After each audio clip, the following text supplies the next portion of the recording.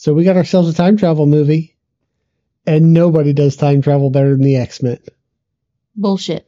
Now, we got guys that travel to the future. We got guys that travel to the past. We got guys that are born in the past and travel to the future and then come to the now. You're talking about the comic books, not the movie. Yeah. Because the movie sucked ass at it. That's not true. It is true. It was internally consistent. With what? Itself. That's what internally consistent means. If you mean it was the lack of story accuracy is an internal consistency, sure. I mean, it was woefully inconsistent with the source material, but with itself, it was spot on. What are you even talking about? No. They set rules. They followed the rules.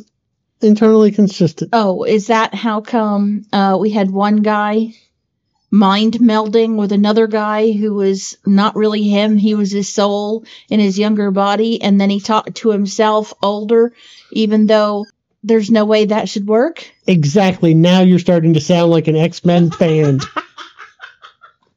No! No! Yes. All right, and we'll see you next week for Marvel Movie Night. Hi, I'm Jay. I'm Stacy. And this is Marvel Movie Night.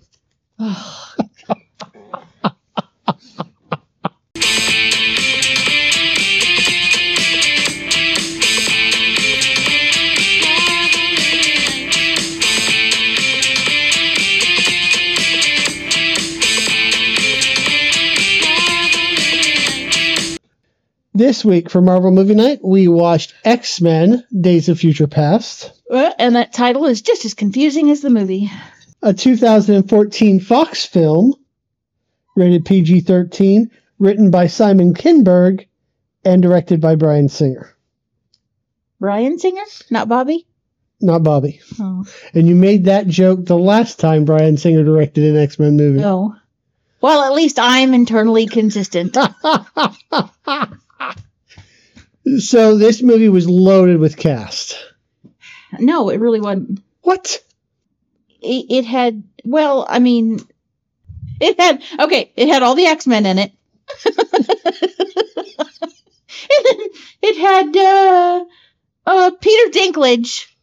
Woohoo! Yeah. I love him. He's one of my favorites. I mean, everybody knows Hugh Jackman, James McAvoy, Michael Fassbender, Jennifer Lawrence, Halle Berry, Nicholas Hoult, who I don't know him except for he plays Beast. Anna Paquin for like 3 seconds. Elliot Page, listed as Ellen Page, playing Kitty Pryde. Peter Dinklage, Shawn Ashmore, and Evan Peters from American Horror Story, who pretty quickly, just in that show, proved himself to be an incredible actor. Oh, yeah. And he's kind of playing goofy teenager in this, but it still works. I don't think they're really Ian McKellen and Patrick Stewart. James Marsden, I forgot about him. But there wasn't, except for Peter Dinklage, there really wasn't anybody that, you didn't expect to be in it. Well, that's fair. It's just, it's a big cast with all of the old X-Men and all of the young X-Men. Okay, yeah, sure. Plus new bad guys. And then you've got Omar Sy playing Bishop, whoever Bishop is. They didn't explain it. Daniel Cudmore playing Colossus, whoever Colossus is. They didn't explain it. Bing Bing Fan playing Blink, whoever she is. They didn't explain love Blink. We'll talk about Blink. Aiden Canto playing Sunspot. Don't know who he is. Oh, that was supposed to be Sunspot. Okay. Boo Boo Stewart. These names, man. I'm sorry, honey, but Boo Boo Stewart is your name, really? He played Warpath. Which, that feels on the edge of racist. Warpath. And Lucas Till played Havoc, but Havoc we know from the first class movie. He's the guy that played MacGyver in the new piece of shit MacGyver show. Oh, okay. Yeah. Well, you said big cast, and I was like, Yeah. I'm really here for the, oh, hey, look, it's that guy. Okay. And they didn't have a lot of that. But yeah, that's it. Those are your peeps. All right. So what'd they spend on the movie? This movie looked expensive. I mean, for all the things I'm about to complain about, it did look really good. Okay. That's one thing that these guys are really good at, is being pretty. They shouldn't worry their little heads about things like whether or not we know DNA exists in 1973. So what do you think they spent then? $190. 200. Close enough. That's about as close as I've been getting. Yeah. Opening weekend, it pulled in 91. It grossed 234 domestic and 746 worldwide. It spent, of its 31 weeks in theaters, it spent 1 week at number one. Its first week. Where it displaced Godzilla. That's not surprising. Also out was Still Amazing Spider-Man 2 and Neighbors.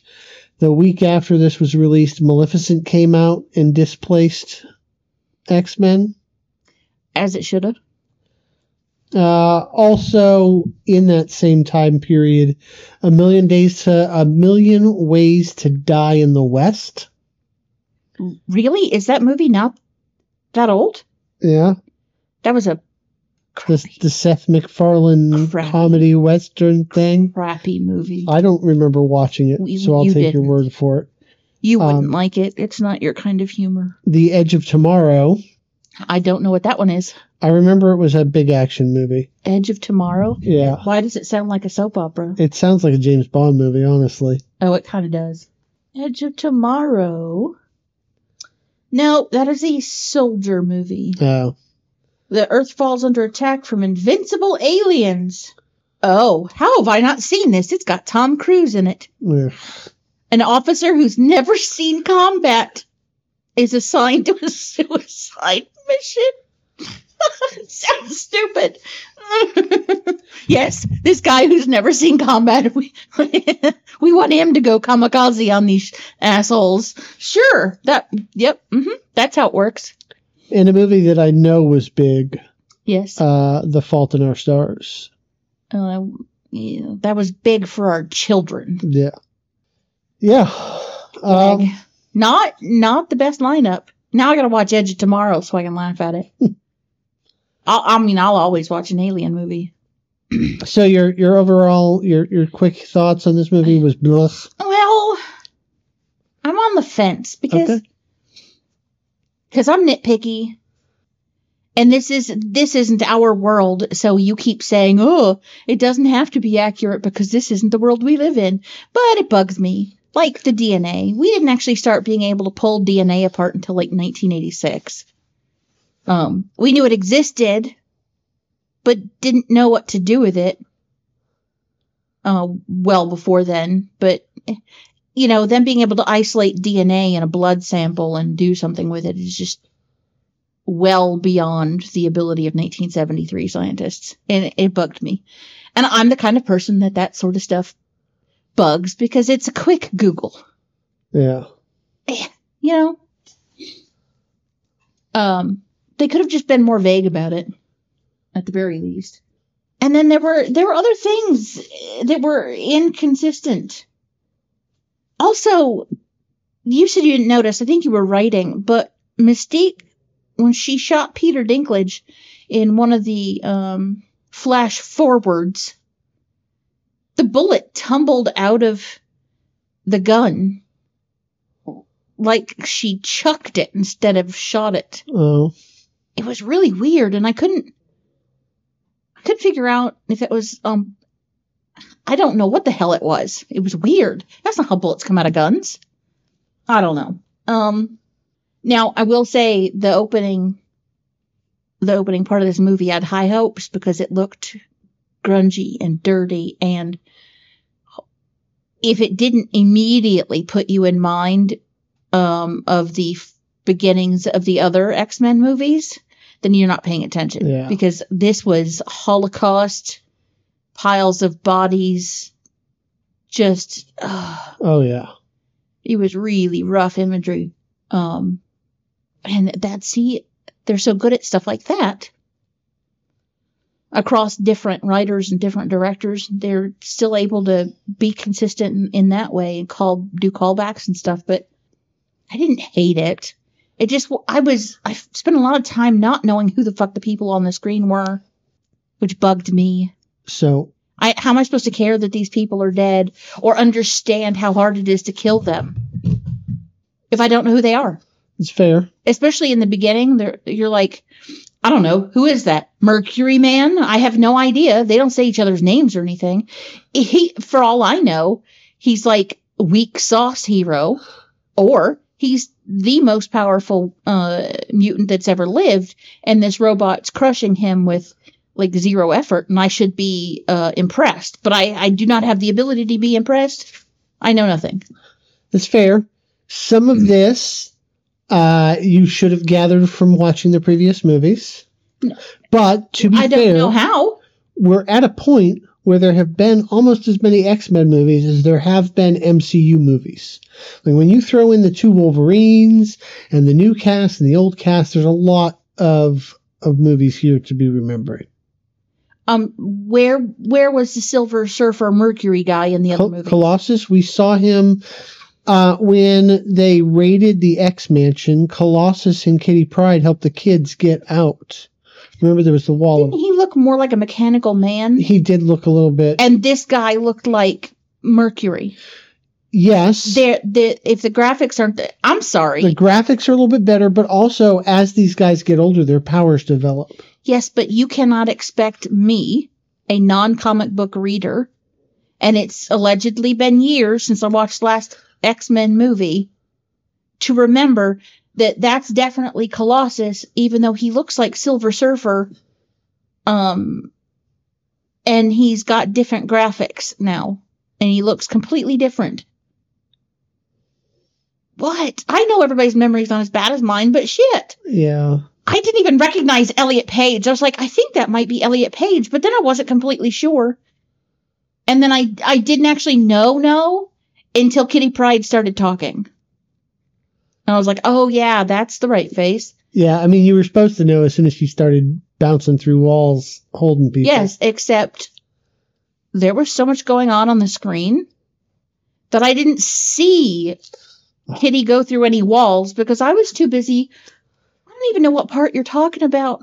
For all I know, those were doors she was running through. There were robots. There was like flame. I was marveling at these robots are able to have like every one of the mutant powers that they've encountered. Yeah, basically. So if you ice them, they turn into lava, and if you lava them, they ice up. And their heads open up like Stephen King's Pennywise, and they got deadlights in there. And I was sitting there going, the deadlights! And then other shit was happening. It just... Squirrel! I didn't see any running through walls. Okay. Well, does she have the ability to make somebody else go? If she's touching somebody, then she can make them intangible. Okay. See, I didn't know that. One time. You know why I don't know that? Because not one time have we ever focused on Kitty Pryde and actually explained any of her powers. I've just seen her slip through the bed and the floor to escape something. That's all I've seen so far. One time, she's in a giant bullet that's big enough to kill the planet. Oh, for fuck's sake. In the comics. And she makes the entire bullet intangible so that it passes through the planet and doesn't kill us all. How did she get inside a solid bullet? That is a whole week's worth of podcast. Yeah, it's no wonder. But then they don't save her, and she goes off into space, and she's gone in the comics for a long time. Yeah, how does she breathe in space inside a solid bullet? There was a compartment for her. She was put in there specifically so that she would be part of killing the planet. Well, by someone who didn't fucking understand her powers? Or didn't think that she was powerful enough to make the entire bullet intangible. Why are the bad guys always so fucking stupid? I don't know. So we're ready to dive in then. Oh, sure. Great hot takes. Listen, that's what we're here for. I would be much happier if the whole podcast was just hot takes and talking trash about the movie instead of doing the run through. But you got to do your run through. Whatever. So we got like 18 different openers this movie. Everybody put their stamp on this film. Yeah, listen. It's difficult to keep hold of the story when all this stuff is going on around you. You get the opener, and then they go into all these people I don't know, and then it's a pain in the ass. Go ahead. I'm not gonna interrupt you anymore. Sure you are. That's what you get paid for. So we open on a voiceover from Xavier talking about the future. You said this reminded you of the World War II concentration camp roundups. Yeah. Yes, and I got some serious Terminator vibes, right? Like post-apocalyptic. Oh, yeah. The machines have taken over. Humans are getting rounded up, although not humans. Oh, mutants. They were. It was extremely important that you know that, according to the bad guys, mutants aren't even human. Yeah. Here's another inconsistency. They're all, when Homo sapien show up, they never say the second sapien for some reason. Then, what did he say? Homo erectus? I don't even remember which one he said. When the Homo sapien showed up. I think he said Neanderthal. Homo neanderthalis. Okay, sure. When Homo sapien showed up, the Neanderthals didn't think they were a threat. And then all the humans killed all the Neanderthals. And well, we know that that's not true because I have Neanderthal DNA and you have Neanderthal DNA. And the only way that Neanderthal DNA got into our blood how many generations later is because our ancestors fucked the shit out of those hot monkey guys. They did not war. And I mean, it's easy to see why everyone would just assume that that's what happened because we are extremely warlike. We like to murder. Yeah. But in this case, it was a love match all over the place. And so if everybody just love matched with the mutants, it'd be all cool. Yeah. But that's not how hate and fear works. No. Oh my God, this movie leaned on the hate and the fear. Ironic that Peter Dinklage is the one othering people. Yeah. I love it because not once did they mention his height in this entire movie. Not a single time. They didn't even make concessions for it. No, didn't seem like it. Yeah, not like I always kind of watch out for it because it bugs me. Because for a long time little people were like fantasy characters. And he's the first person I could be wrong. Somebody correct me if I am wrong, but he's the first person that I know just played a part that had nothing to do with him being a dwarf or a little person or whatever he prefers to be referred to. But yeah, not a single mention. I was paying attention too because it was ironic that he was the one othering. Or maybe he's the schoolyard bully that's othering so that nobody's looking at him. I don't know. Yeah, Bolivar Trask in the comics is one of... I believe you said his name wrong. Bolivar Trask. Okay, I'm not hearing you right. That's fine. Because it sounds like you're saying Boulevard. No D. Bolivar Trask in the comics is one of the most evil humans to human. Okay, so in the comic, is he 4'2"? No, or is he's 5'9"? No, he's an average height, generic white guy. Well, okay. Yeah. Good deal. just evil as hell. Henry Gyrick is probably the only person, the only human, and I don't think we ever meet him, but probably the only human in the comics that is worse to mutants. Yeah, so that got derailed. So Sorry. No. It's fine. It's what we get paid for. Charles Xavier is talking about is the future / his present set in stone. So then we jump to Moscow, still in the future.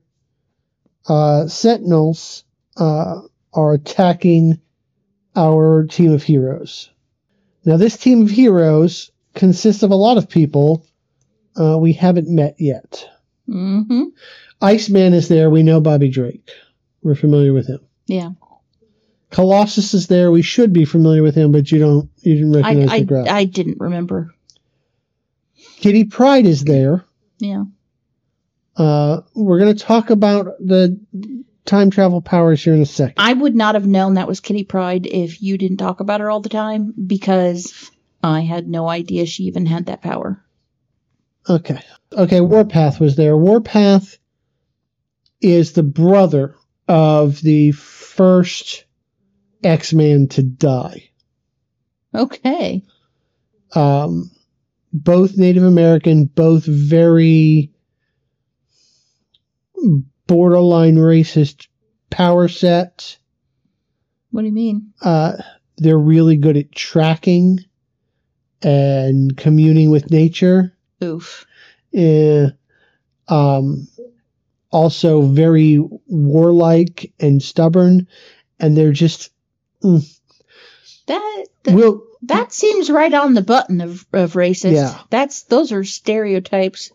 But he was brought in at the same time with the relaunch of the X-Men. At the same time, Storm and Nightcrawler and Colossus all came in. Wolverine, the all new X-Men. They were trying to be inclusive, but it was still of its time. Yeah. Also here is Bishop. Bishop is a time traveler. Is he? Yes. He comes from a different alternate future. The M marking on his face, all mutants are branded with an M. Yeah, well, they showed that already in the beginning of the movie. Yeah. So I didn't... I have no evidence. I don't know that that's what they're doing here. They might have just made him from this time. But Bishop grew up as part of a mutant police force. The Xavier, the XSE, they changed what it stood for a couple of times throughout the comics, but he was a mutant cop. Okay. Bad things happen. He comes back to save the X-Men. Funny enough, he thinks Gambit is the traitor, and it turns out to be Xavier. And Blink, who I adore, she has the ability to create teleportation portals. She shows up during the Age of Apocalypse and blinks her way into the 616, and she ends up getting pulled out of time and being part of this comic I really enjoyed called The Exiles, where they take a team they pluck them out and tell them that they have to accomplish missions to set the timelines right in order to go back to their time. And so they take, like, for a little while, Sabretooth is on the team. For a little while, they take different people from all over different failed universes and strings. And so you get a consistently rotating team of different heroes. And it's a really fun comic. It's interesting. Yeah. Sounds kind of like Sliders. Yeah, a little bit like Sliders. And then the rabbit hole gets really deep, and it's interesting. It's really interesting. I enjoyed it. And Blink is a fun character. Okay. Anyway, they're getting their ass handed to them. Yeah. Those Sentinels, they weren't quite Nimrod quality Sentinels. Some people will know what I mean, but they were bad. Okay. You mean bad as in good? Like bad as in they were trash and shit, right? Yeah. Like you were talking look about, unstoppable. they did look very unstoppable. But they're okay. Here's where I have a problem.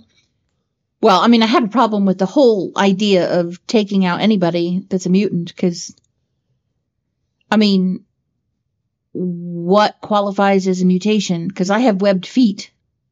Like, specifically, they're looking for the X gene. Okay, so in the movie, and they said it real quick and didn't really focus on it, but these machines are taking out future parents of mutants and future grandparents. Yeah. So people who are going to have average children whose children are going to be mutants. Yeah. First of all, that's not how genetics works. You either have the X gene or you don't. Maybe you have the X gene and it's dormant and you can pass it to your kids. But there's no, you don't have to say it that way. Just anyone with an X gene gets taken out. And human and non-X gene carrying collaborators. Which you can't determine who that is with your little vibrator. These, I mean, this is just a world where the purity of the human race is sacrosanct. Sure, but I don't think. What is his character name? Peter Dinklage's character name? Bolivar Trask. I don't think that it occurred to him to even wonder how many mutants there were. For all he knows, he's the only person that's not a mutant. I mean, and then, the whole thing makes me feel murderous. Yeah. It really does. This movie pushes several buttons. Yeah, so Kitty takes Bishop through a few walls and gets into a little alcove. And starts like electrifying his brain. Now, this is not a Kitty Pryde power set. I at first thought she was keeping him alive. Yeah. It was, again, not really understanding what's going on here makes it hard to watch the movie. I almost didn't. Because this is not what Kitty Pryde can do. Well, it's not.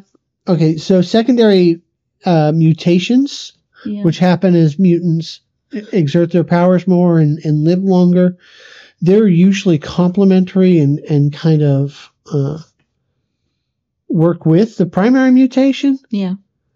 But this is not even close to anything Kitty Pryde can do. However, it's also a basically useless power. Being able to project somebody back in time into their own body? Yeah. Not useless. Because you can only go as far back as that person's alive. Sure. And the farther back you go, the more it hurts them, whatever. Here's the thing. What were they gonna... Yeah, okay. Mm-hmm. So Kitty Pryde is the person that they send back in the comics during the Days of Future Past comics. She's the one that makes the jump. It's really cool because she's one of the last X-Men alive in the future. And when she comes back, she's just a tiny kid. And nobody fucking believes her. And it takes a while for her to get them on her side to start changing things. Well, yeah, because it's 1970 something, and she's a little girl. Yeah, absolutely. However, the person, I think I mentioned this when we were talking about this movie coming up, the person that sends her back in time is a child of Scott and Jean from an alternate dimension that got sent back. Well, they didn't have time for all that. They didn't have time to set all that up. So either invent a whole new mutant or take one we know and give her powers she doesn't have. Right? That's their two options. And I love Kitty Pryde, so run with it. Why didn't they have Kitty Pryde be the one to go back in time? the other side of that is they're going back 50 years. Yeah. In the Days of Future Past, it was only like 20 years in the comics. Well, they didn't have to make it 1970 whatever. Yes, they did, because it has to line up with the First Class X-Men. Oh, well, fair. That's true. I mean, I guess it didn't have to, but it was convenient. Yeah. I mean, it had to. That's how you get the casts of both the movies and make all of the Fox universe make sense. Sure, whatever. Was that movie supposed to be fixing problems? That movie tied all of them together, yes. And some of the things that were like, how did that quite... I don't understand quite how that happened. Some of those things got erased when they fixed the timeline, so it doesn't even matter. Oh, it still matters. But yeah, so she zaps Bishop's brain and sends him back to before the Sentinels attack them, so that they aren't there, so the Sentinels don't attack them, so that they're all still alive. Yes, but it's very important that you know, when she sends Wolverine back in time, none of the changes will happen until after he comes back for some reason. Yeah, so while the person is in both places, Mm-hmm. the tunnel is open and the changes don't affect the future. Uh-huh. You know where I'm going with this later. Yes. Yeah. But the rule must be established, because otherwise the first time they change something in the past, the future would change, and then they wouldn't be there to be sending them back in the... Yeah. It creates... So they're not changing the future.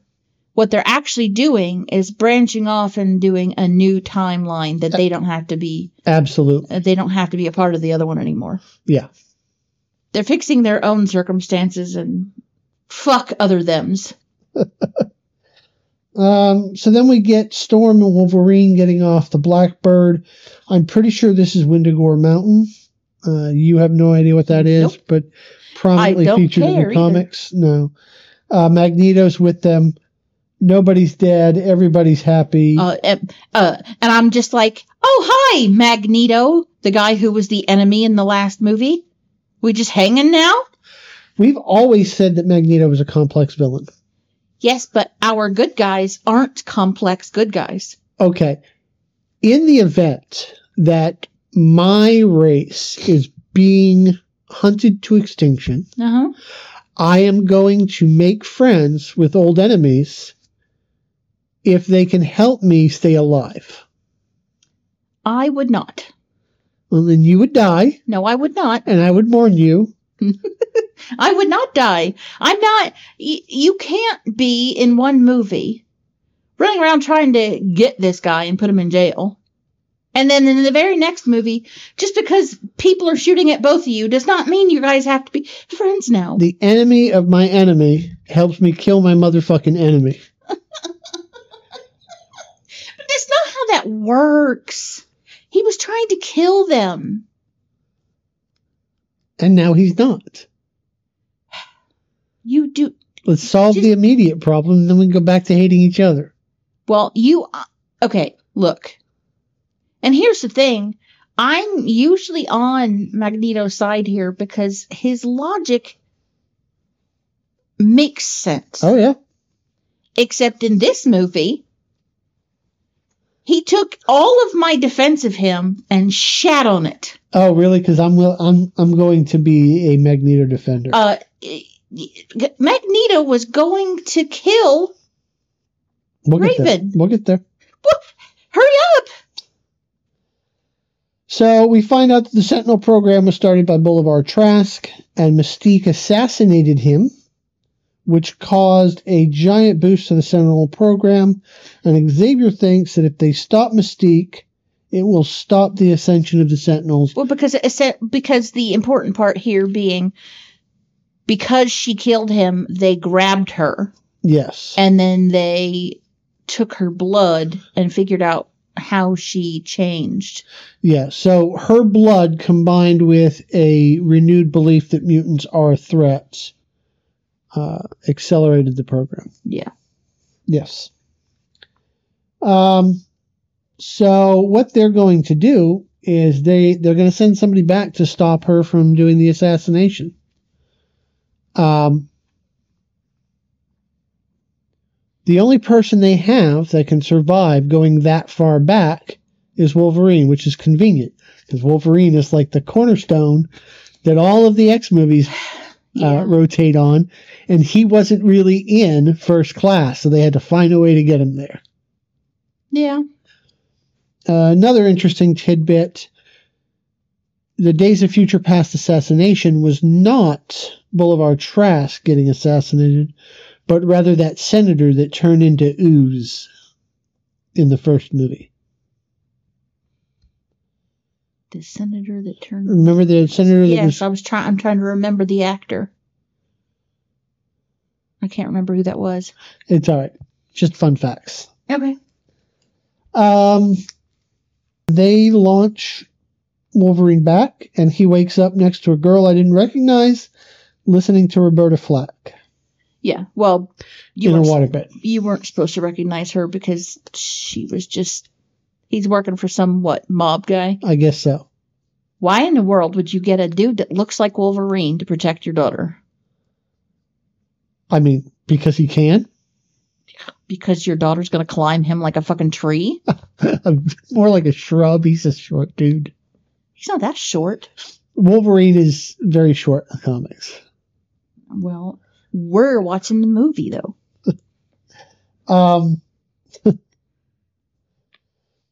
Yeah, so dudes show up, and they're like, you're supposed to be guarding the boss, not sleeping with the boss. Or guarding the boss's daughter, not sleeping with her. And Wolverine gets stupid for a second. He's like, what, I just got here 20 seconds ago. I didn't sleep with her. Past me slept with her. Dude, it doesn't matter. That dick got you in trouble. This was to show us that the time travel has disoriented him.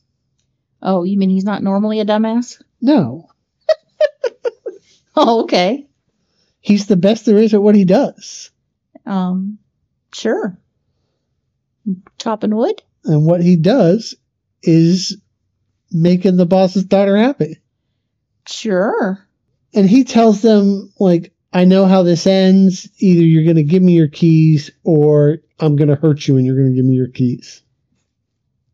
And then he ends up hurting them and puncturing the waterbed with his pre-adamantium claws. Which you knew was going to happen as soon as you knew. I thought he was going to do it sooner. Like when he got up, I thought the waterbed was going to bust. But as soon as you saw the waterbed, you know that was going to happen. They had to put that little funny in there. So he steals the goon's car, and we cut to Trask trying to convince the Senate to give him money for the Sentinel program. And the Senate thinks he's out of his damn mind. Yeah, well, yeah. Because we're talking about 1% of 1% of 1% of the population. He was saying 10, but sure. Oh. But either way, but yeah, not enough of them to be a threat. Spending billions of dollars on robots. Not to... Now, I mean, on the off chance some might go bad and they can't be controlled by anybody but a Sentinel. I mean, it makes sense if that's just where you're going. Yeah. Because they don't have superheroes, right? So if Magneto shows up and starts murdering everyone, they have no way of saving themselves. This is fair. So the robots make sense on the surface. It's when he starts talking about taking out all mutants, period. That's just batshit crazy right off the top. It's like genocide. It's a war crime. And not only that, but they're fucking human. Yeah. He keeps calling them it. Yeah, several times in the movie, he refers to Mystique as it. Ooh, that just it enrages me. Yeah. Smack the shit out of him. I don't like that character. Not at all. I mean, there are lots of things I'd like to say to that guy. Yeah, so we jump to Vietnam, Woo! and a colonel wants to visit the soldiers that are mutants that have been rounded up before they get shipped off. We're not going to talk about inconsistencies with reality here. Yeah, like some of those guys probably wouldn't have passed the MEP station. No. But not unless they were being put in a mutant-specific unit. Yeah. Which wouldn't be a bad gosh darned idea.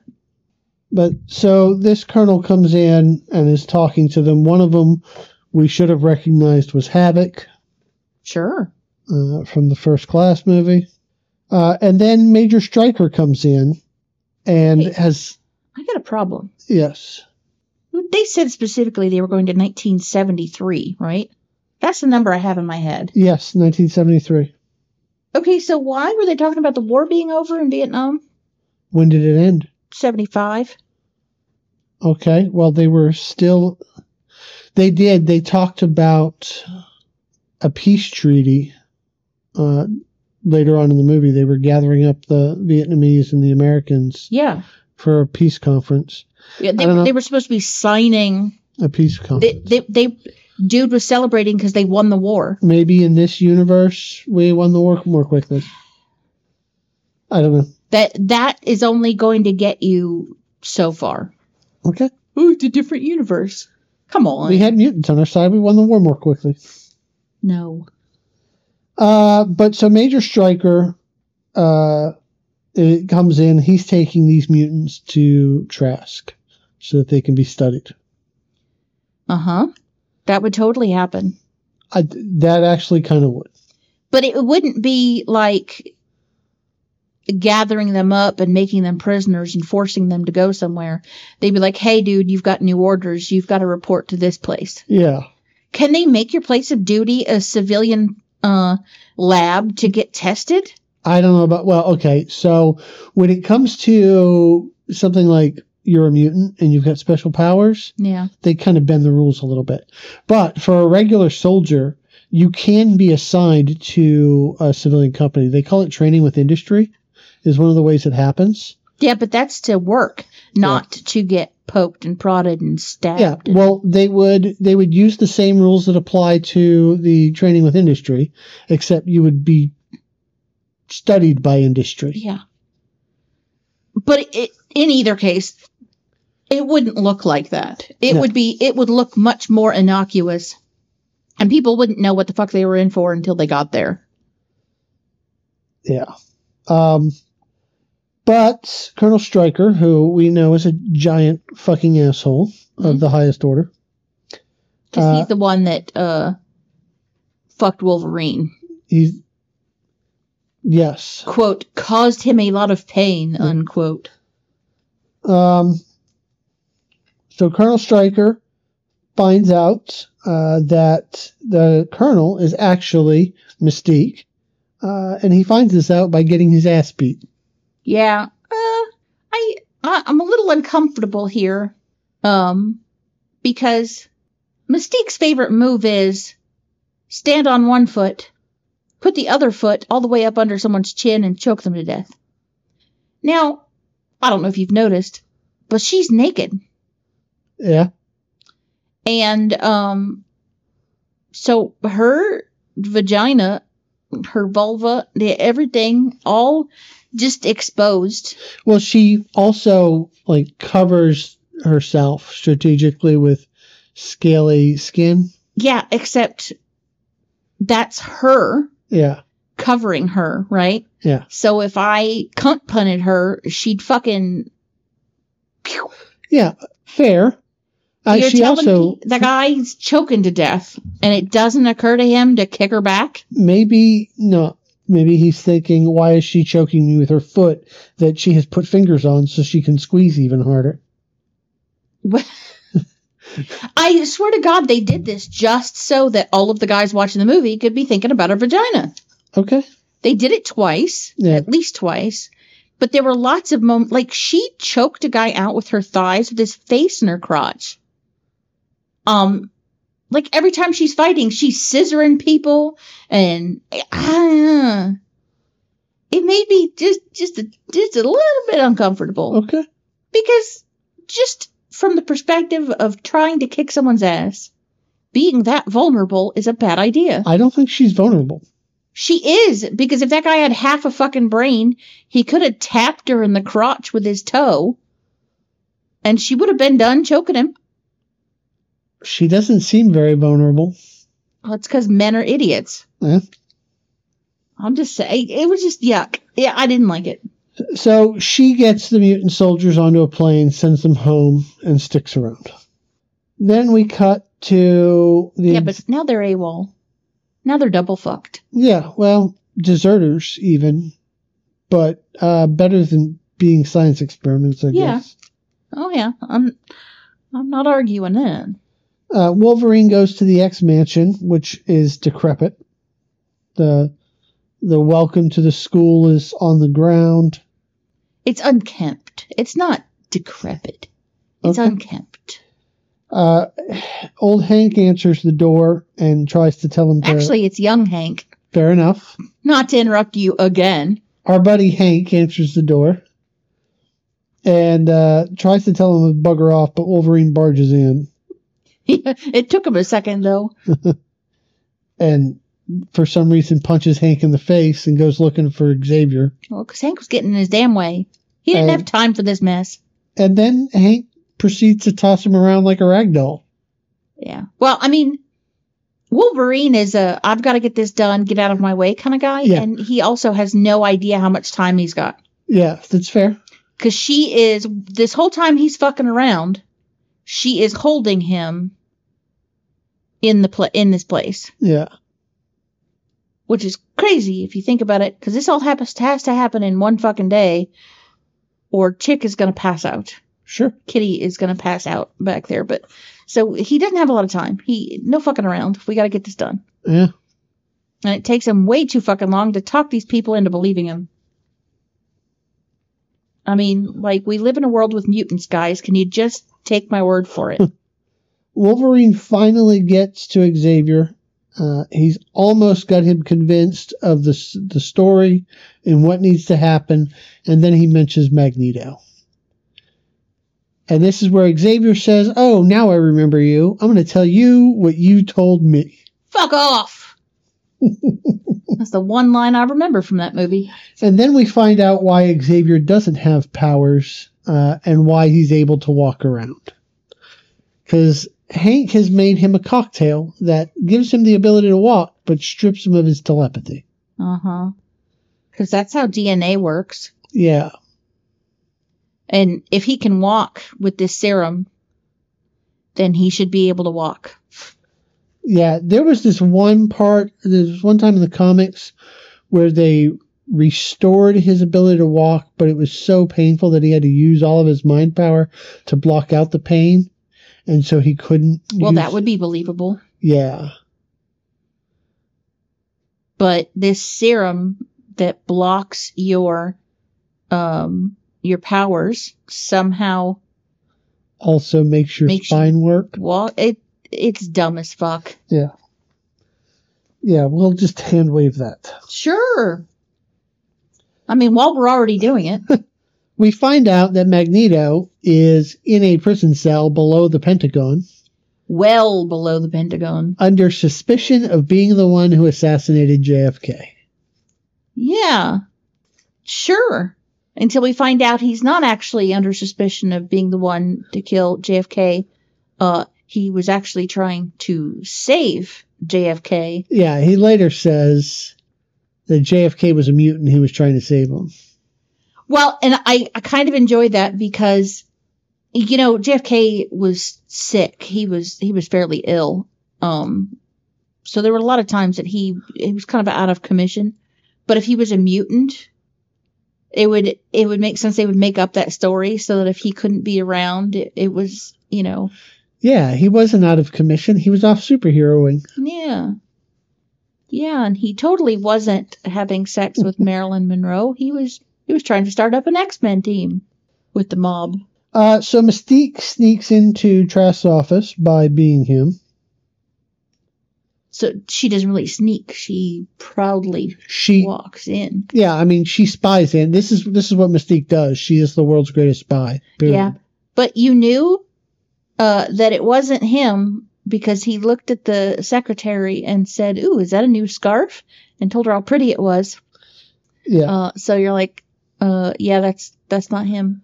Yeah, and we all know that Trask is a guy who just barely values women above the non-human mutants in his scheme of things. Do we know that? Oh yeah, he's that kind of guy. As soon as all the mutants are taken care of, he's going to go around to making sure that women stop working and get back in the kitchen like they're supposed to be. That's this kind of guy. Sounds like a fun dude.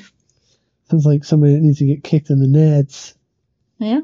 But Mystique finds the autopsy files in Trask's office, and among the dead people are people we knew from the First Class movie, Azazel, Nightcrawler's brother, and Angel, the girl with the wings.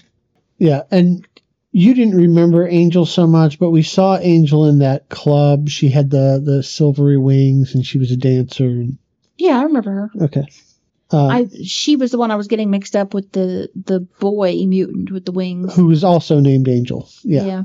Yeah, no, I remembered her. I just, when the wings popped up, I didn't know that those were hers. Yep. So Wolverine's got a buddy who he thinks can help get Magneto out. And so they go to his house. The buddy's house, not Wolverine's house. Mm-hmm. And this buddy is Evan Peters. Evan Peters, who they called Peter instead of Pietro, and is Quicksilver. And also does not have a twin sister anywhere to be seen. Does not appear to have a twin sister anywhere to be seen. That's not annoying or inconsistent at all. It's a little bothersome to me in my brain. Mm-hmm. Especially since the last movie we watched had both of them in it at the end, and one of them was not Evan Peters. No. And the other one wasn't Evan Peters either. This is fair. There was no Evan Peters in that. Yeah. Why did they change actors? Because that's a different universe. No. Yes. I don't like it. What do you mean? It's not. Yes, huh? We saw Wanda and Quicksilver in the MCU. Oh my God. This is not the MCU. Why are we watching movies that aren't MCU? Because eventually they will all be part of the Marvel multiverse. I don't like that. I'm sorry. They've fucked up and are now trying to fix it. But in the meantime, they are fucking it up. But we're here to help. Why didn't they just get the same actor? Because they're competing companies. Why would you let competing companies make your movies? Because you like money? Well, and isn't that essentially the problem with Marvel? That is a problem that is being fixed. Mm-hmm. Sure. Meanwhile, we have two Quicksilvers. Uh-huh. Don't like it. But okay. Okay. This Quicksilver is a smarty pants. Actually, that's pretty consistent with the comic book Quicksilver, because the comic book Quicksilver was a smart-ass, arrogant, hard-to-like character. Well, I mean... And he was always snippy. But he explained it like, you know how you're waiting in line at the bank and the guy in front of you takes 45 minutes to fill out a check and you get really annoyed and you're like, just hurry up. Mm-hmm. He's like, that's how I live every single moment of my life. I can empathize with that. Yeah. So they sneak into the Pentagon. Via tours? Do they do tours of the Pentagon? Sure, why not? Because it's a giant military building. It's also a piece of American history. I'm sure that you can look at it from the outside, man. Sure. Also, it's a bunch of office buildings, so like, really, who cares? But whatever. Yeah. Well, yeah. I mean, what you need to do to tour the Pentagon is look at it from one side because it is impossibly fucking huge. She says the numbers in the movie, but unless you've stood there, I mean, I've always thought, because you always see it from the sky on TV or in the movies. I didn't think it was that big. So when we were actually there driving past it, you could only see one side of the fucking wall, so it looked like a square building. That's how fucking huge it is. Would she say it was, I don't remember what the numbers were, but it's impossibly fucking huge. But again, nothing to look at on the inside. You do a helicopter tour, and they tell you all the stats in the helicopter. So while they're breaking in, Hank gets Sanford and Sons to play on the security cameras. And Peter uses his super speed to get into really just the clever tricks of his speed are hard to describe. This is really a scene that is more visual than him running past all the him getting through and playing tricks with them, and it's just really cool. Visually, it was his whole part of the movie was spectacular, and hilarious. I like all of the setting somebody up to punch themselves in the face, and since he's moving them so fast, there's a lot of force behind it. Yeah, so that guy didn't actually punch himself with his strength. He punched himself with the force that Peter put into it. Yeah. So he shatters the glass. Oh, that was super cool too. By vibrating, and gets Magneto out. Yes, but Magneto was looking up the whole time because he's an idiot. Yeah, and they save. He uses that bullet time scene that you were just describing, where he's running around and snatching hats and playing pranks and moving really bullets. Good. He also he says to Magneto, and I laughed out loud at this. It's like, they say you can control metal. My mom used to know a guy that could do that. And that's funny because that's his dad. That is, yes, Magneto, on again, off again throughout the time, but most frequently, Magneto is the father of Wanda and Pietro Maximoff, which we don't even get the guy's last name and Quicksilver's last name. Yeah, we do. Did we? Yeah, it was written on the mailbox in front of the house. Oh, did it say Maximoff? Yeah, and then they called the mom Mrs. Maximoff. Oh, okay. Well, look who's not paying attention now. Ha ha! 1 point, Stacy. See, don't start keeping track now because I got plenty of points you haven't been counting. Yeah, so on the plane to Paris, Magneto confronts Xavier about giving up. And how long do you suppose poor Kitty Pryde is holding Wolverine's head in the future? Do you think there's a time differential? So, because they're flying to Paris, they're back at DC, they're in New York. Days go by. yeah. So he's like sleeping in the past and she's still holding him while he's sleeping. We're not supposed to think of that. Oh, are we not supposed to think of that? That's stupid. Maybe while he's sleeping, she can press fast forward. That is stupid. I don't know. This isn't how the power works in the comics. Yeah, listen, this is all I was thinking about the whole movie. They were doing stuff, and I'd be thinking about poor Kitty Pryde holding his head back there. Yeah. Yeah, it's terrible. That's not how they should have done that. Yeah, when he's reading a magazine, she's like watching. Right? Is she even watching? I don't know. I don't know how this is not the power. I don't know how it works. Yeah, well, they didn't explain any of it. So, yeah. Because too much thought put towards this particular ability makes it fall apart.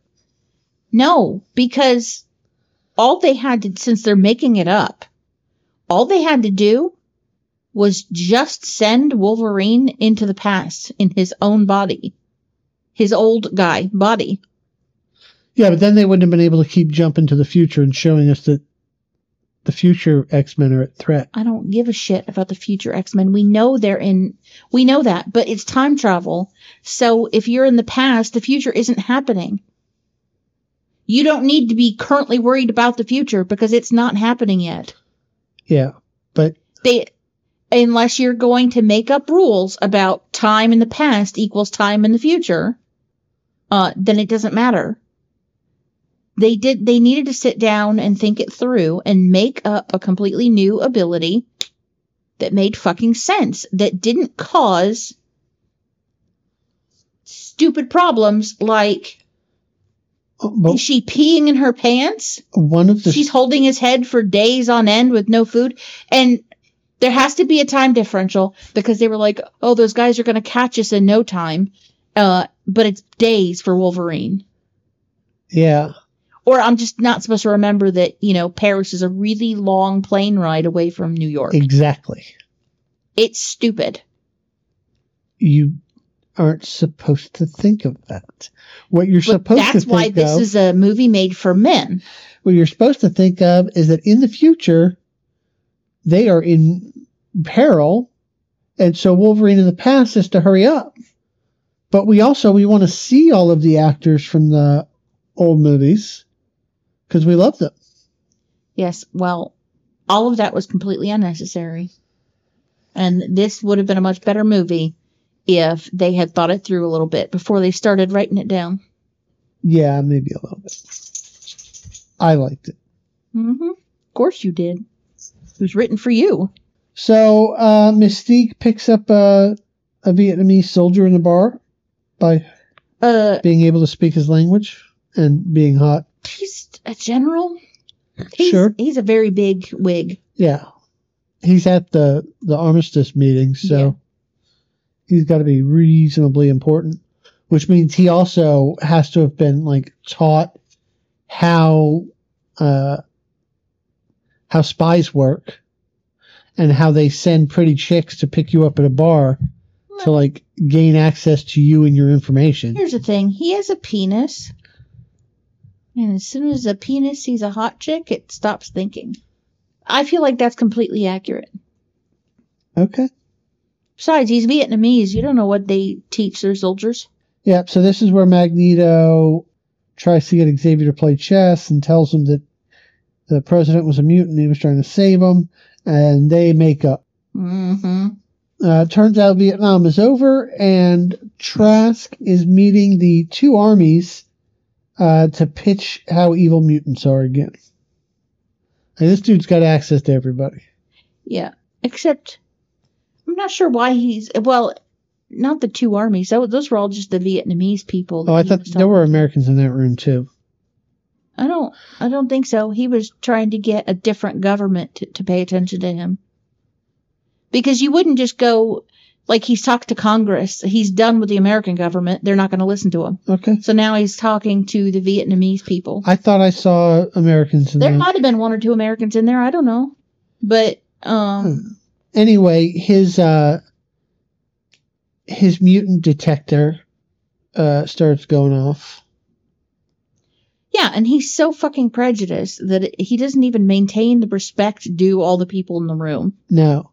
He's just like, oh, we're going to shoot you now. Because you're a mutant. What the fuck? Yeah.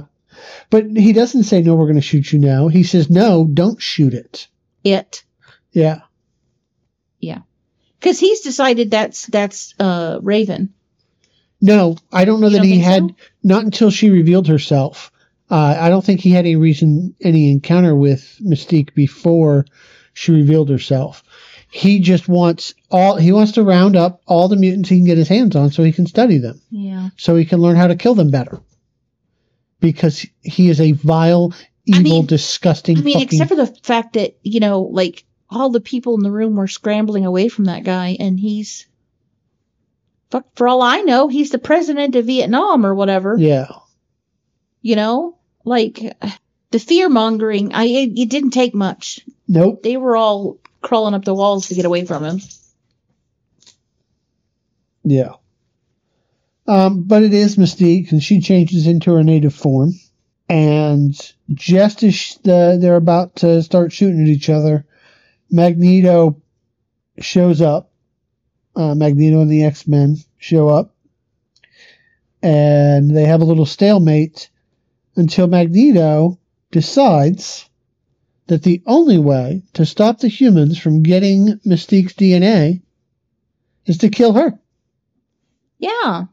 Total genius move here. It's cold. It is. How about instead of shooting her right there and leaving her dead body there for them to take her blood and DNA? He wasn't going to leave her body. Yes, but was he going to get some bleach and wash the floor? He was going to shoot her, spraying her DNA all over the room. Oh, that's fair. So you just snatch her up and run. Yeah. He probably should have moved her to a secondary location and then killed her. Or not killed her at all, just left. But while she's alive, the possibility of using her DNA still exists. And it is not a good decision. It is not the ethically sound decision, but... And it's dumb as fuck because it literally makes sense. Literally any mutant DNA that they can isolate and use for their machines is going to make those machines stronger. Maybe not as much as hers, but you'd have to take out all the mutants. Well, but they have set her DNA up in the First Class movie to be super special. Like, maybe even her DNA is the key to all mutants. Whatever. Yeah. Whatever. Like, if she could mimic other people's powers, I might have an easier time believing that. But she just mimics people's looks. Well, she does more than just their looks. She's able to mimic them down to their fingerprints. Yeah. Yes, but does she do their powers?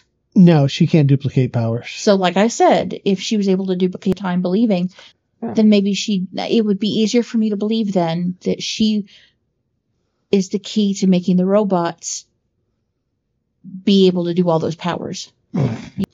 So a couple of things happen all at once in this scene. Number one, Mystique gets away but gets shot in the calf. Mm-hmm. Because he's a bad shot. Prompting Magneto to go after him and for Beast to go after Magneto. Yeah. She was literally right there. Yeah. Only a human between them, and all he got was her leg. Mystique is awesome. Okay. But at the same time, Wolverine sees Stryker and loses his cool.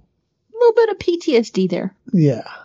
Which causes the tenuous hold on him invading his own body to shake a little bit. And back then Wolverine comes in and he's like, hey, what the fuck is going on? Which then begs the question. How mad would you be if future you jumped into past you's body and started doing shit you didn't give consent to? That is pretty bad. He's now fucked up his own life. He had a job. He had appointments. He had places to be, stuff to do. And he's fucked it up. I mean, I know the world is going to end. The Vietnam War to win with his brother? Oh, wait.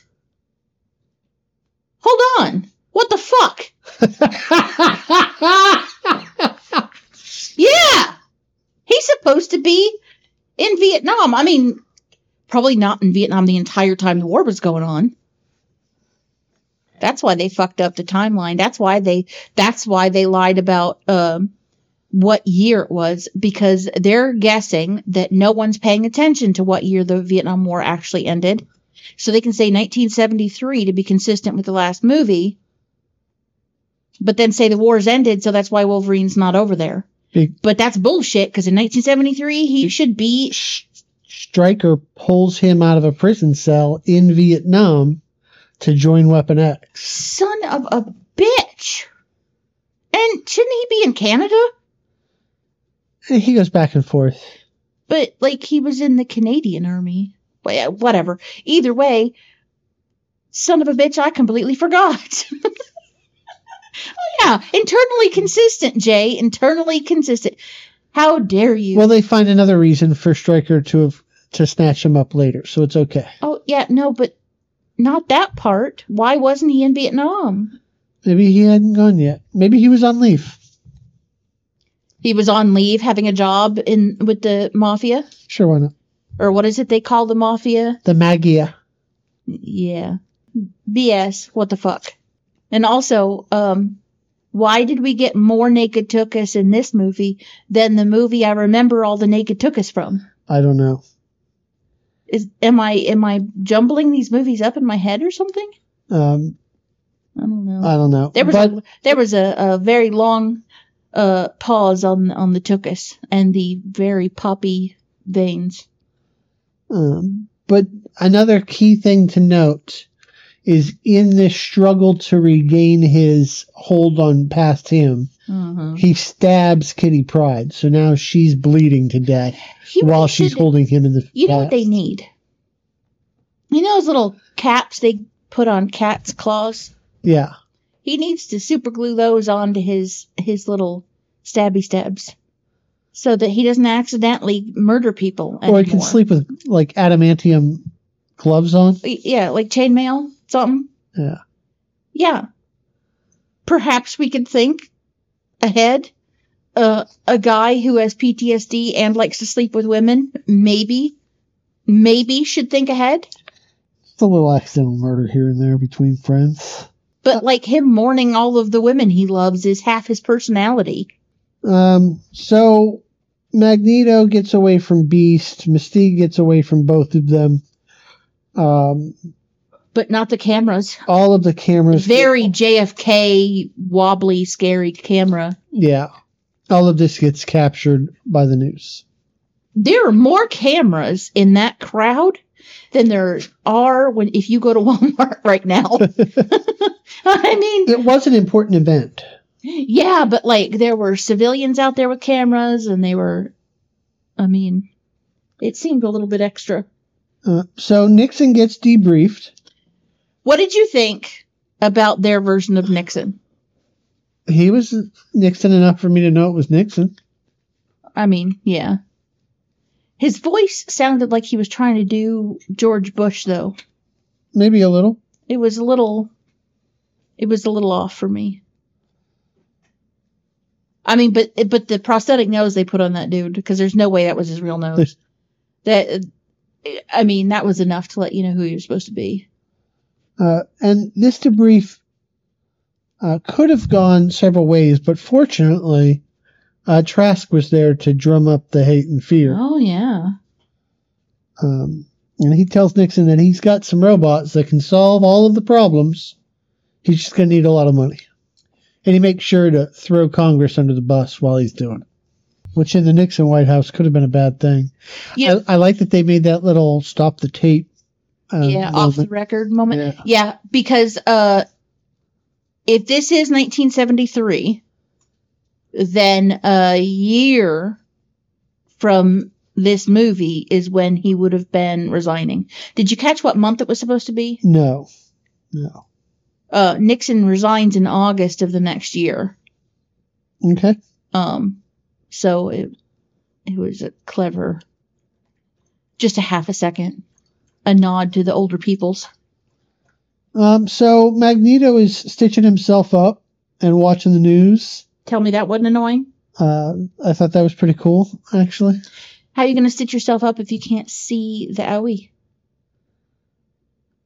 That man... Have you ever been cracked in the back of your head? The pain radiates. He was not. I don't know. He did not have a mirror. He's motherfucking Magneto. If you've ever been cracked in your head, you know that the pain radiates so much that you would not be able to pinpoint where the wound was unless you were touching it or looking at it. And it just bothered me is all. It's cool. Because also that shit would hurt like a motherfucker. It was cool. Sewing your own scalp up. Your scalp has got to be the worst place to sew. He used magnetism to turn off the pain receptors. Oh, shut up. No, I'm not letting that go. Never in this world. Was he also...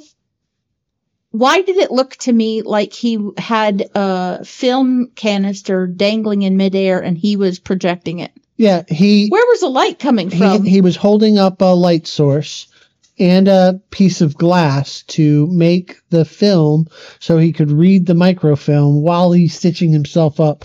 Like, what we are seeing is that he is in 100% total control of himself and everything around him. What's that song? I'm 100% in control of my... never mind. That's a TikTok song. Never mind. A woman in total control of myself is a witch. Get it? Woman in total control of herself. Okay. Witch. All right.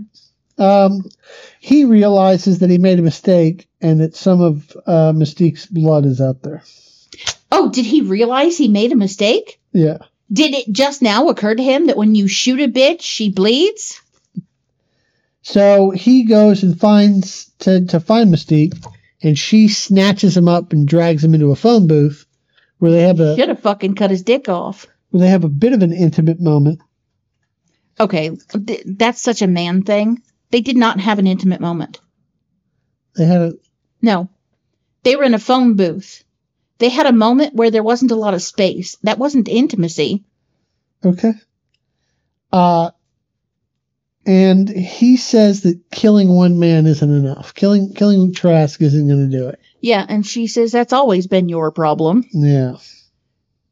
I mean, yeah, he is like the bad guy. Then we go back to the X-Mansion because they're just flying all over the world in no time at all. Yeah. Well, DC's not that far from New York. Yeah, but it is pretty far from Paris. Oh, yeah, that's right. They were in Paris. There's another day. Wolverine talks Xavier into not taking the drug. And this is another example of Wolverine being very pro make your own fucking choices. Yeah. Because Wolverine could have forced him to not take the drug, and like he could have physically physically made him not do it. Well, yeah, that's not how you win friends and influence people. Yeah, but I don't think even given the choice, I don't think Wolverine would have forced Xavier. Well, and it's funny you bring that up because that's the difference between Wolverine and Professor X. Yeah. Part of the reason that Professor X has a hard time keeping a hold of his girl is because he is always telling her she has to do things. Yeah. He's always bossing her around and trying to make her bend to his will. And she said, no. And this sounds very familiar. Yeah. I make my own fucking decisions. You're not the boss of me. Let me show you how much you're not the boss of me. I'm leaving. But like we saw with Rogue when she wanted to get rid of her powers, Wolverine was like, it's your body, your choice, lady. Yeah. Well, because Wolverine's a better man than Professor X. Yeah. And you know, and what's really solidifies it, he should be in charge of the school. And the reason I know that is because if you said, Wolverine, you should be in charge of the school, he'd be like, whoa, I'm not qualified for that. Yeah. Which is precisely why he is qualified to do that. He does run the school for a while in the comics. I know. And he would be the better dude. I mean, because Professor X is all about making people do what he wants, and Wolverine is correct in thinking that people have the right to make their own goddamn decisions. Bolivar is really interested in Mystique's DNA. Well, yeah. Because it was even not attached to her. Her blood was morphing into other stuff. He wants more. Ridiculous. To include a brain tissue sample? Yeah. I just wonder how much in 1973 is he learning from looking at her brain under a microscope? Because we still, to this day, don't know enough about the brain. I feel like looking at the brain under a microscope is not really telling him anything. Because, correct me if I'm wrong, in order to understand how someone's brain works, you have to be watching it active, like in an MRI. Yeah, that'd probably be more useful. But Bolivar thinks that The thing that is going to unify humanity is a common hate of others. Yes. Mutants, a common enemy that will bring everyone together in hate. Yeah. That's the note I made. Yeah, he's got this big speech that doesn't deserve to get any time. And the sad thing is he's not wrong. Because if you give everyone someone to hate, they will come together. Yeah. Because humans are tribal. Like that. But we see where that ends up. So then we go back to Xavier. He's using Cerebro for the first time in decades. Or a decade. A decade, yeah. And it's too much for him. The dials start popping. I got the impression that gets ready to give up. Cerebro was showing him what his emotions were focused on. Like, he was upset. And so he saw a lot of pain and arguing, fighting. And murdery stuff. And that's probably... There was people being told their people were dead. And that's probably not completely inaccurate. Like, it filters to his emotional state. Yeah. That's the impression I got. At the same time, there's also some of if he's in control, he can block out the bad stuff more easily. Yeah. But probably the explanation that the comics writers would give you is that the hurt and pain and anger are the stronger emotions, so they're the first ones that come through. I don't. Well, that's a terrible way to look at the world. It is, but... I don't agree. They might be louder, but they're not stronger. Yes. Well, you know what I mean. Yeah, I got you. But I feel like from the decades of X-Men that I've read... Yeah, no, that's the explanation we would get. I'm not saying you're wrong. I just don't like it. I mean, because you could see the emotional state he was in. He's clearly devastated about losing Raven. Yeah. Even though I wasn't getting romantic vibes from them. Oh, brother and sister vibes. But he kept making it like it was more than that. Yeah. In this movie. Which was odd. I mean, it's okay for a guy to care about someone he doesn't want to have sex with. I don't know why they made it a little strangely sexual. Or not sexual, romantic. He was playing it like it was a romantic loss. It was weird. I don't know. But Professor X is not Generation X because it's too hard and he's going to quit. When was... he'd be a silent generation. He's not even a boomer, is he? It doesn't matter. It was a funny joke. Yes, it's funny. Wolverine tries to tell him, don't quit. I know I'm not the guy who should be back here, but there's somebody you can talk to. And so they do this thing where Xavier goes through Wolverine's mind and the tunnels linking him to the future so that he can talk to himself and get a pep's talk from himself. Because Xavier is so fucking arrogant that the only person that can make him feel better is him. Now, if he could do that, why couldn't he just talk to himself? If his brain power is that strong, why couldn't he just tap on his own shoulder? The whole weird going through Wolverine, but then being almost corporeal in the future, standing in front of himself, talking to himself, and interacting with himself. It was stupid. It was so stupid. Yeah. Why didn't they just... He didn't need a fucking pep talk. Just... what I thought they were going to do is Wolverine says, just look into the future. And then young Professor X looks into the future at what they had before everything went bad. He realizes what he can be. Yeah. And finds strength in that. That would have been so much more believable than this weird fucking out of body experience he had. Which is so beyond realistic. Honestly, if anybody's going to piggyback on the link, it should have been Patrick Stewart piggybacking on the link and taking control of younger him. Huh? Yeah. And then just doing the shit that needed to get done. Seems But like. his mind wouldn't be strong enough to handle the trip. And yet it was. But no, it wasn't. Because it handled the trip the other way. Because no, he didn't physically go the other, like his soul didn't go the other way. His mind went the other way. We're breaking down the... Well, this is why it's stupid, because if you think about it even for half a second, it falls apart. And they could have done it in a way that it wouldn't have fallen apart. So why didn't they? I don't know why they had to have the visual of him talking to himself.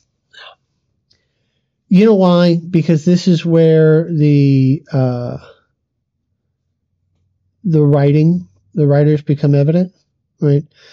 They wanted a scene wherein Patrick Stewart and fucking...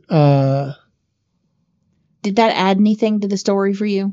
No, it wasn't about adding to the story. It was about having a scene they could show on the screen where young Xavier and old Xavier are both on the screen at the same time. But my question is, did that add anything? It added to the commerciality of it. Commerciality? I like that word. We're going with it. Sure. I don't know exactly what you mean. They did it for the memes. Yeah. Did memes even exist back in 2014? It was so long ago. Who knows? Let's strap you to a table and send you back to find out. Let's not. Okay. So Magneto attacks the train that's carrying the Sentinels so that he can embed metal into the ceramic Because he is Sentinels. so powerful as a youngster that he can peel apart railroad ties like string cheese. Yes. And then make them pliable and weave them throughout this robot. Yes. And not only can he use them like little mannequins and make them walk and move and fly and shit, but apparently he can hit buttons and turn on things, and he can make them fly, and he can make them shoot. And Absolutamente. yes, that's completely logical. Yep. So then Charles finds Raven and starts taking over people's brains to talk to her. This is right about when I'm like, is this movie over yet? It went on for ages. But he's again telling her what she has to do instead of like actually talking sense to her. So she tells him to fuck off. Saying, hey, Wolverine here's from the future, and if you do this, this is the consequence. We need you to come in. Let's brainstorm and figure out how to get what you want and get what we want. Yeah. You mean like just that one sentence? That might have worked. Mm-hmm. Instead, she walks right through him. Mm-hmm. I mean, as you do. And this is where Hank McCoy posits that the future is unchangeable. You know what, Hank McCoy? You can shut the fuck up. I did not watch this whole fucking movie just for you to pop in and be like, oops, the future is obdurate. Yes. Somebody smack future Frasier. Past Frasier. Yeah, past Frasier. No, that doesn't work. The guy who will be Frasier. That's what I meant. The guy who will be Frasier. The past perfect participle of Frasier. He's a will be. And time travel, man. So Magneto kills a bunch of people to get his helmet back. Blah, blah, blah. Meanwhile, in the future, because that sentence makes sense. Meanwhile, in the future. Meanwhile, in the future, the Sentinels have found our heroes. Oh, no. I didn't see that coming.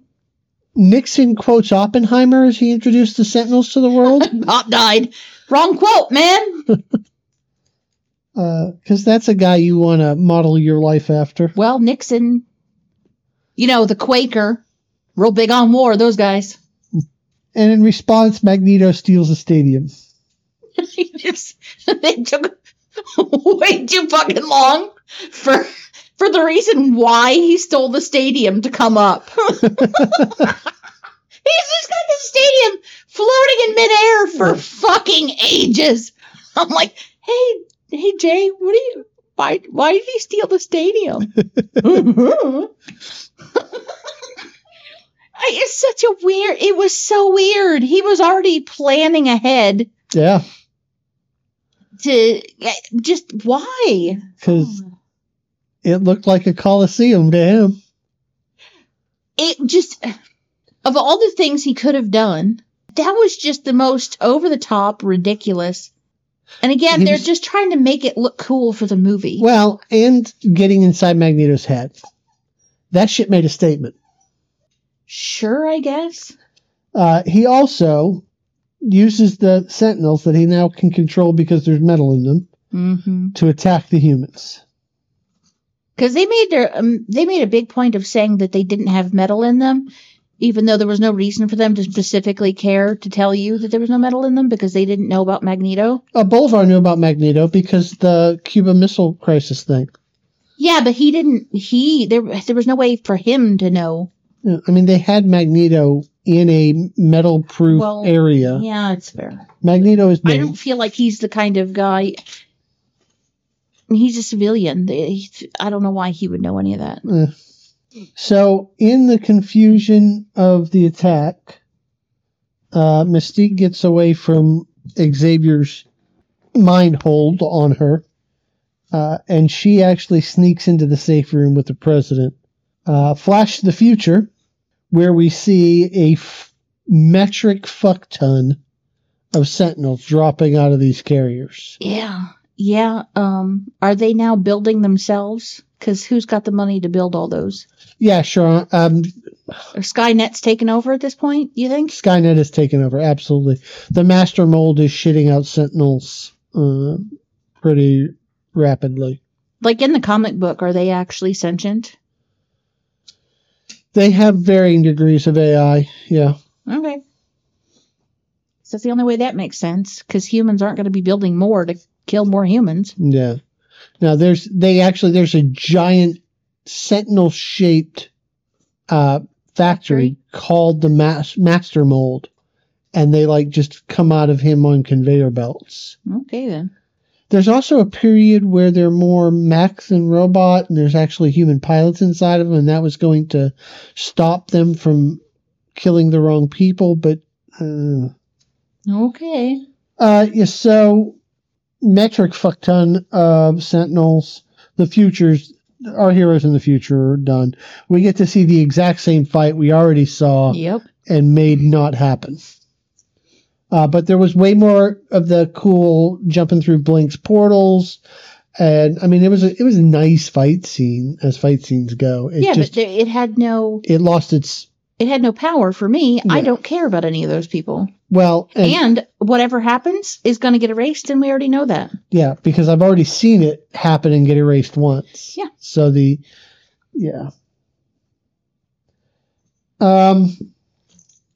So Magneto yanks the safe room out of the White House, rips it open like a tin can. Tears the freaking White House to pieces.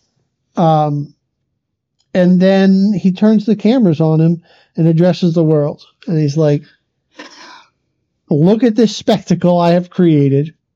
I'm just one mutant. Y'all done fucked around and you're about to find out. And why did he think that was the solution? Because his life has taught him that the only thing people really respond to is fear. You can talk, but fear makes them build bigger bombs. But he is the bigger bomb. So if there's going to be a war, Magneto is going to strike first, and he's going to strike hard. Yeah. Because he has learned that if you wait, they will eventually have the weapons to defeat you. Yeah, that's fair. Yeah. But he's the reason why they were there. He is the reason why they got to this point in the first place. I don't understand why they went and got Magneto at all. What did he do for them? Nothing. I think that they thought the only way they were going to win Mystique over was to have Magneto at their side. Well, when dude showed up, she barely even looked at Magneto. Yeah. Clearly, they don't know her very well. But we get a scene. So after Magneto threatens the world, we get a moment where I'm like, oh, go Nixon, you got some testicles. Because Nixon walks out of the... I don't know why you fell for this. Nixon walks out and basically puts his finger in Magneto's face and says, fuck you, bro. Yeah. Yeah, but it's not Nixon. It's Mystique. Yeah. And she shoots Magneto in the neck. And she does it because she doesn't want to kill him. Yeah. But what? She wanted to get his attention. I guess so. Meanwhile, in the future... You just really like saying that, don't you? The Sentinels get into the hiding spot with Kitty and Xavier, and they're in trouble. We are down to our last moments. Xavier finally realizes he can't tell Mystique what to do, and tells her, "It's up to you. The fate of the world is in your hands. Mm-hmm. If you kill him, we have dark days ahead of us. If you let him live, then all will be okay." Well, I don't know why he thinks that's still true. Like, so much has happened. It was only true if they waited and showed up and stopped her the first time. Yeah. That was when they needed to stop her. All this extra stuff has happened, and people are... Who knows what that's going to do. Magneto has scared the piss out of everybody, and it's going to happen anyway at this point. But she drops the gun, and then this is when the future flashes to none of that ever happened. Mm-hmm. Empty room, nobody's dead. Except... Even though Wolverine didn't wake up in the future. Wolverine is drowning. Yes. In the past. Yeah. And slices open... Kitty Pryde. Yeah. She's bleeding. She's gonna die. Fucking, everything goes back to, happy, fun future without him coming back from the past. Yeah. And I have a big problem with this because they very specifically told us that one rule. Yep. But and then broke it. Xavier lets both Magneto and Mystique escape. And then Wolverine wakes up to Roberta Flack again. Except now his alarm clock is got a 3D hologram above it. Yeah, we don't even have that now. No. Rude. But the school's good. Everybody's fine. Mm-hmm. We see a lot of people that have been killed throughout all of the movies. Jean Grey's alive. Scott's alive. Yeah, well, because they changed the past in 1973, so every single decision that was made after that is completely different now. Yeah, we've basically now eradicated the first three movies with the old cast. Because also, Professor X saw Jean Grey dying. Yeah. And all that. So he was able to prevent it. Yeah. So he knew it was coming. Yeah. So now everything's hunky-dory. None of the first three movies matter. Apparently. The two Wolverine movies don't matter. Why? Because they didn't really happen either. The second Wolverine, like maybe the Origins movie mattered, but the second movie, he goes to Japan after he's mourning the death of Jean Grey. So he's not in Canada mourning the death of Jean Grey. He didn't kill her.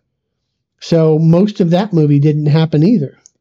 Well, but the Japanese guy still saved him. He's still... Yeah, sure. That stuff all still happened. If they come get him to go to Japan, he probably brings like 3 or 4 friends with him.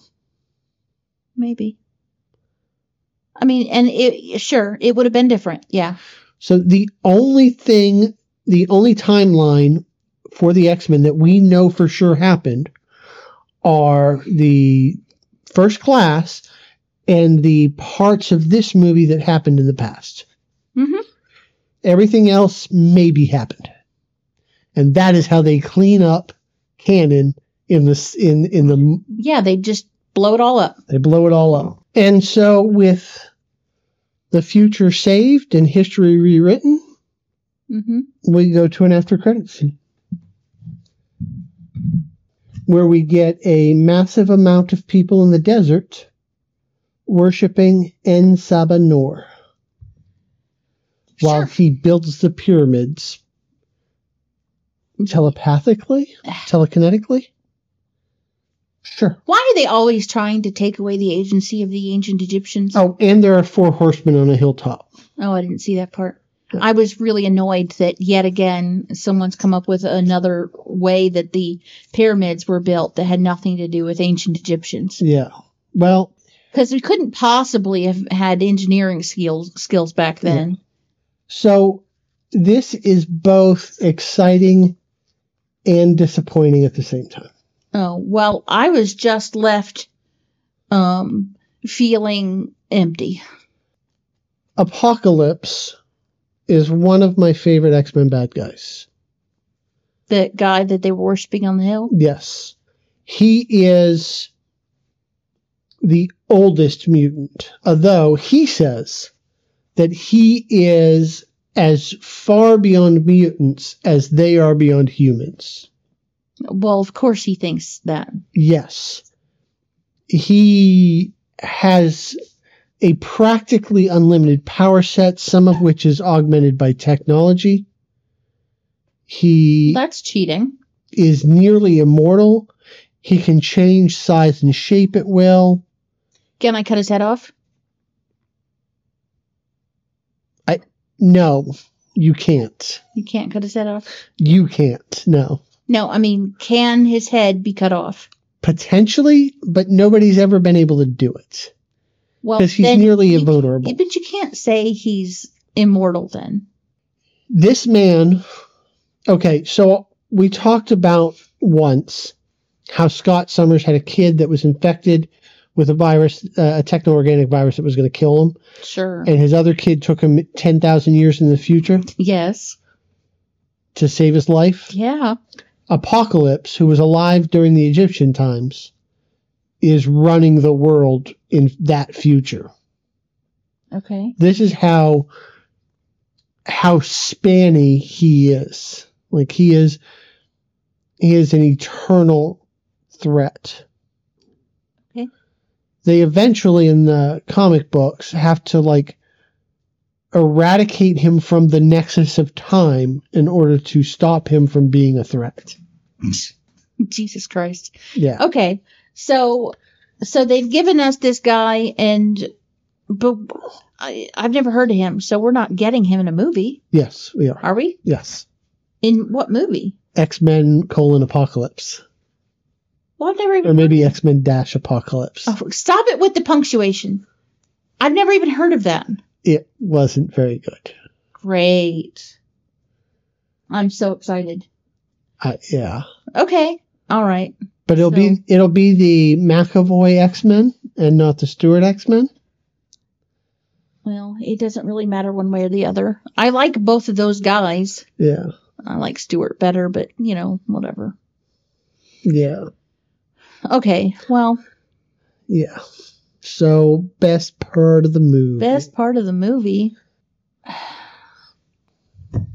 What was the best part of the movie?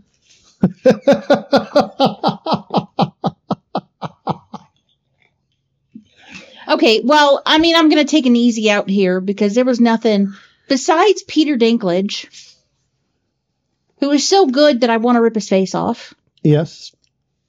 But also, his stature had nothing to do with the part, and I enjoy that. That makes me happy. The best part of the movie was the Sentinels. I know. Don't look at me like that. But they are badass and actually fucking scary. I love a bad guy that can't fucking be beaten. And the only way you can take him out is if you go to absolute extremes. Sure. Or, fly a spaceship up his butthole. That's pretty extreme, though. I see what you're saying. I mean, these guys are. I mean, you're actually scared of them. We watch them murder lots and lots of mutants who normally are very powerful. Like stomped Colossus's head into the ground and chopped melted Iceman. Chopped Quicksilver or whatever his name is in half. Yeah, literally split him in half. They were scary. And they look like a Stephen King contraption. Yeah. So, yeah, that was the best part of the movie. Okay. What was the worst part of the movie, Jay, besides all of the internal inconsistencies? I thought it was fairly internally consistent. Really? Even though... Yeah. Okay, so... Even though the one rule they gave us, they broke? So, I'm going to bypass the power set problems. Yeah. Because I understand why they made the decisions they made. Sure. I'm even going to ignore Xavier time traveling through the tunnel created by Wolverine. Oh yeah. I'm gonna hand wave that because they needed to get Stewart and McAvoy on the screen together. They didn't need to, but whatever. Sure. They had to. It was a must. Sure. I don't know who was asking for that, but okay. But beyond all those things that weren't the worst, what was the worst in that long list of things that sucked? I think really the worst is the eradication. They used this vessel to eradicate all of the other movies I've watched and enjoyed. Mm-hmm. Well, they're still there. You can watch them again. No, but they didn't happen. Yes, well, you can go back in time and rewatch them. Just flip a bit on that timeline, Jay. Then don't watch this one. See? And then this one will have never happened. You just start over again. Okay. I mean, if it worked for them, it'll work for you. I can do a little voodoo on your head. Just, give you a couple little crisscrossy applesauce. I didn't like it. Spells. I mean, to be fair, most of those movies that they eradicated, I didn't like as much as I wanted to. So maybe it's for the best. I don't know, because one of those movies is still pretty high up. Two of them are pretty high up. Yeah. So speaking of high up, where is this one going to go? I don't know. Well, let's start with the easy question. Would you watch it again? No. So that puts it below Spider-Man 2. I right above Incredible Hulk 2008. No. Hang on. X2 is a better movie than this. Agree? Yes. Incredible Hulk is a better movie than it. That's the Edward Norton Hulk. And in retrospect, because I remember loving this movie, in retrospect, the Banner Hulk is probably better, or the Norton Hulk is probably better than this movie. All right, what about Winter Soldier? Because even though Ghost Rider is all the way down there, Winter Soldier's where I stopped giving a shit. I'm not playing. Ghost Rider should be up more, because of all these movies, I've watched that one the most. Do we put this above Winter Soldier? Winter Soldier, with the reveal of Hydra being embedded in S.H.I.E.L.D. Oh, no. Black Widow. All of the power and emotion of Hydra being revealed is from the TV show. Sure. Winter Soldier does not get to steal their thunder. We get Falcon. We get Widow being Black Gas. Falcon's wings off. Okay, let's put it above Winter Soldier then. Let's put it above Winter Soldier. Although this does mean that it's above Thor. Yeah, well, I mean, we don't really like Thor that much. No, we don't. And, I mean, just the amount of cast alone. No, that's not what we're doing here. It's all right. It's going above Winter Soldier. It's more rewatchable than Winter Soldier. Right now, I'm watching you type it in, and right now it just says Days of Pho. Our pho place is going to be closed this weekend, isn't it? Possibly, but we won't be I know. Here on Saturday. We were gonna get any pho this weekend anyway. All right. Is what I'm saying. Oh, and that changes the count to 34. So Days of Future Past just got placed at... How have we been doing this for 34 weeks already? 12 of 34. More than 34 weeks because we've got 2 seasons of a TV show. We've been doing it for 36 weeks. Okay. Speaking of TV shows, we got a couple of weeks and we're going to get season 2 of Agents of S.H.I.E.L.D. I think we've timed it right. It's not going to interfere with any movies. But it is another 22 episode season. We've started watching some of the episodes. Recommend you do too. Yeah. Marvel Movie Night podcast on Facebook has 2 new followers. Oh, awesome. Yeah. I also want to remind everybody we've got our WordPress, marvelmovienight.wordpress. Say it again. marvelmovienight.wordpress.com. The link is in the show notes, in the notes, and go there, look at the list, leave us a note. Go there, look at the list, leave us a note, tell us what you think. All right. What are we watching next week? Next week is the movie you have been waiting 34 weeks to watch. Is it Guardians of the Galaxy? It is Guardians of the Galaxy. Fuck. It's the only Marvel movie you have flat out refused to watch. Well, I started out just like, no, I don't want to watch it. Because that's what I say anytime you guys want to put on a fucking Marvel movie. Yeah. No, I don't want to watch it. And then she dug in so hard that it turned into a thing. And the only reason I'm watching it now is because of the podcast. Otherwise, I would never have watched it ever because she nagged me into it being a thing that I wasn't watching it at all. Yeah. And now I've lost. It is a movie worth losing for. It is hilarious. And the second one is even funnier. But I'm not here for funny. Or trash pandas. Or trees that only say 3 words. Or Merle Dixon in makeup. Or the worst of the Chris group pretending to be Indiana Jones in Star Wars. Oh, it's so good. It's derivative. I haven't even seen it yet, and I know it's derivative. But whatever. I'll watch it. And with that ringing endorsement. See you next week. On Marvel Movie Night.